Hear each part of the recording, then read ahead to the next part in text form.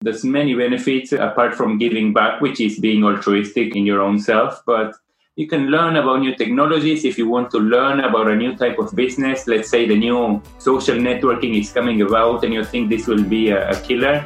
You can learn just by investing in a few companies. Hi, this is Paula Sainz, and welcome to this episode of the Career Success Podcast. Today, I'm excited to introduce you to Agustin Rubini, an author, startup investor, and fintech expert. Having developed an extensive career in the most prestigious global banks, including Santander, Barclays, and HSBC, he now advises firms on digital transformation and the future of banking. Agustin has written several books on the topic, and he's currently the co-founder of the Angel Investor School, a pioneering academy which aims to train 20,000 new angel investors by 2025. Welcome, Agustin. Hello, how are you? I'm good. I'm very good. Today, actually, as I was saying, we will be talking and taking a deep dive into the angel investing world. So basically, maybe there's listeners out there who don't understand really what that is about. Feel free to correct me if I'm wrong, but my understanding is that an angel investor is an individual who provides capital to a business startup, especially and usually at initial stages of that development, maybe when other investors are not ready to back them up. Just to give a little bit of context, and you as an expert on this topic, on this world, first of all, the first thing I want to know about you is a little bit, about you. Why did you decide to start an angel investor school, for example? Yeah, definitely. That's a really good question. And let me tell you a little bit about myself. Sure. I'm specialized in the financial services industry. So I've been working in senior corporate leadership roles for many years in different banks like Santander in Spain, Barclays, HSBC globally. And after a while in the corporate career, I realized that I was starting to get people interested in my brain and my cooperation to join startups. And I thought that was a really interesting topic. However, it's not a very easy field to get into because there's not a lot of information out there on how to do this. So after researching a lot and also losing a bit of money myself in investing in a company of friends or something, I thought maybe it is time that somebody puts on a professional school. Mm-hmm. So that's how I started together with my brother Esteban, Angel Investor School. Okay, very interesting. And of course, given your expertise, why should a successful senior corporate leader that might be listening to this podcast now from a blue chip company, why should they invest in a startup? Well, there's one basic element, which is people like to support entrepreneurs as a way of maybe giving something back. But when you think about the kind of leaders that you work with, you need to think of the resources that they can provide. Obviously, they will provide money because that's what people need in the first place. But you're not looking for any kind of money. You're looking for smart money. The kind of leaders that you work with, they will not only have that money, but also have a lot of experience in the industry and also an interesting network. So as you're growing inside of the ladder of the company, you will meet more senior people inside the company, more senior suppliers, customers. So that network of people that can really make a difference for a startup. Okay. And what would you say that are the benefits, of course, but most importantly, also the risks of becoming an angel investor? First of all, you need to know that there's many benefits and apart from giving back, which is being altruistic in your own self, but you can learn about new technologies if you want to learn about a new type of business. Let's say the new social networking is coming about and you think this will be a killer. You can learn just by investing in a few companies. Then obviously there's the potential for returns. I think it's quite clear that you can make a lot of money if you invest well and properly. And then it's a chance to diversify your portfolio. So say that you've invested in equity, you've invested in bonds, you've invested in maybe real estate. Okay. This is an unrelated source of investment that can help you diversify. And you're just used to this governance and all of these meetings, and startups are a completely different world. All of this governance is not there and things are changing all the time. So you're going to have a lot of fun working with startup founders. Okay, I guess it must be indeed a very different environment. And you were speaking that one of the benefits that they can encounter, of course, is the rate of return. What can be expected from an angel investor in that sense? What is the rate of return expected? Before I answer your question, let me show you the other side of the coin, Sure. which is the risks. I didn't talk about that. Okay, of course. We all know that 90% of startups, yes, I said 90% of startups fail. There is a chance that you might fail, you might lose money with companies. So it's all about building that portfolio of companies and making sure that your wins outbalance your losses. Yeah. So just to give you a simple example, let's say you invest in Zoom, the tool that we're using right now. Yeah. And that's actually the first angel investor is called Dan Scheinman. Yeah. And he invested there $100,000, as they call dollars in the US, just without even looking at the business model or anything. But he decided to go for it.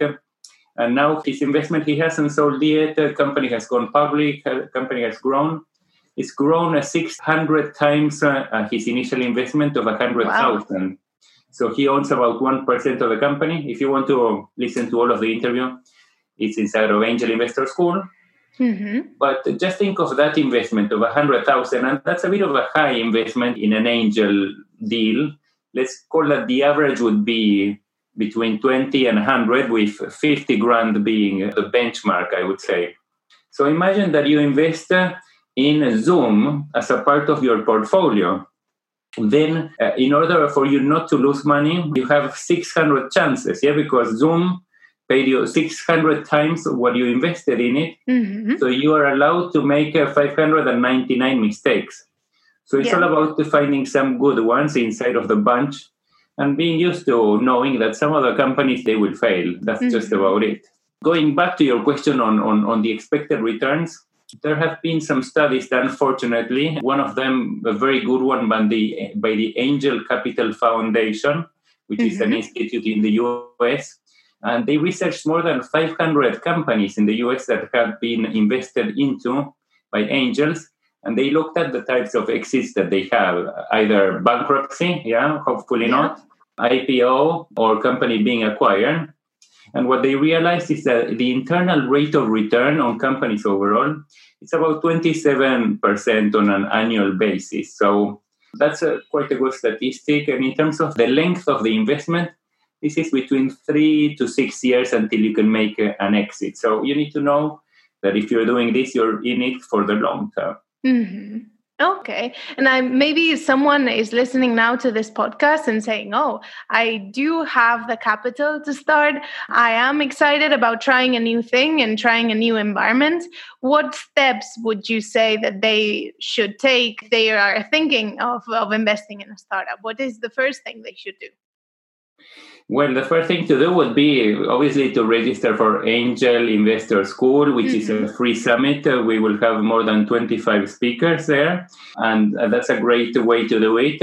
But if you have to think about the skills, and if Angel Investor School was not there to help you out with it, there's a few things that you need to learn. So one of them is the technicalities. So it's how do you research into a startup? How do you look at the main things? How do you evaluate a founder? Is this guy going to make it? Will he get fed up and go and work in Google or another company? The technical bits about how do you structure a deal? How do you measure your percentage? All of the tools which are financials, models that you need to know about. And the last thing is deal flow, which is key. You might not think of this initially, but deal flow means how do you get deals coming to you in the right way? Okay. Because anybody can find deals, but not anybody can find good deals. So the good deals will initially go to the most popular accelerators or incubators like Techstars, like Y Combinator, and they will go to the top angel investors like Fabrice Grinda, which you can hear more in Angel Investor School. So the key is to build this network, and we teach you how to do that. It depends a bit on what you want to specialize in. So maybe if you're in fast-moving and retail segment, you would want to create a specialty around that and look at the new technologies that are coming about, maybe in manufacturing or in a specific niche. Could be anything really. But the idea is to form thought leadership in that area and to be able to contribute to startups which are working in this field. So they get to listen about you, and then maybe they think this guy is switched on. We want him to be on board, because even though in the world you see a lot of companies that are looking for money, for the best companies, those that come maybe from Ivy League schools like Harvard, MIT, it's actually the angels and it's the venture capitalists that are really fighting to get in, because they know that this company can make money. So overall, speaking of kind of the other side of the table, if I were to be a startup, I'm looking for investors, people who are going to back up my project. Overall, what should I look for? What makes a great angel investor? Well, all in all, we're looking not only for money, because if you are in one of these good companies, the next Facebook, you know that you're going to get money and there's going to be people queuing up. What you're looking for is smart money. So that means people that will help you go a long way. You're not looking for a passive investor. Some founders will say, hey, I just need a passive investor. I know everything. I can do it all right. But that's not a good founder. So if you're a good founder and you know that you can benefit from a network of people that can help you and that have gone through the startup way before, I'd say, first of all, look for people that can introduce you to connections. Mm-hmm. And connections might mean people that can help you with sales, maybe people that can help you with suppliers. And also very important is the other rounds, because an angel comes in the initial round, but then this will need more money. So you will need to get in touch with VCs and even bigger structures once you start doing Series A, Series B. So you need people that can help you with that journey. So people that are well connected in that way. So for example, I mentioned Fabrice Grinda, who is the biggest angel investor in the world. He holds regular conferences with VCs in the US, so like Sequoia.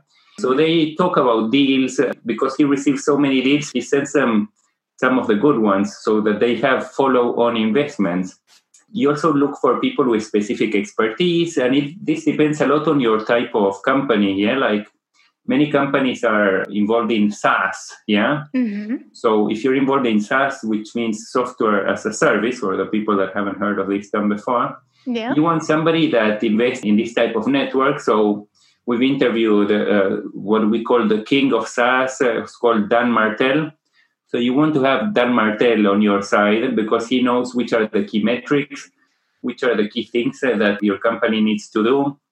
Or maybe you're into sales, so you want a guy that knows a lot about sales, how to get the process set up in the correct way, how to set up a funnel will lead to more sales, etc.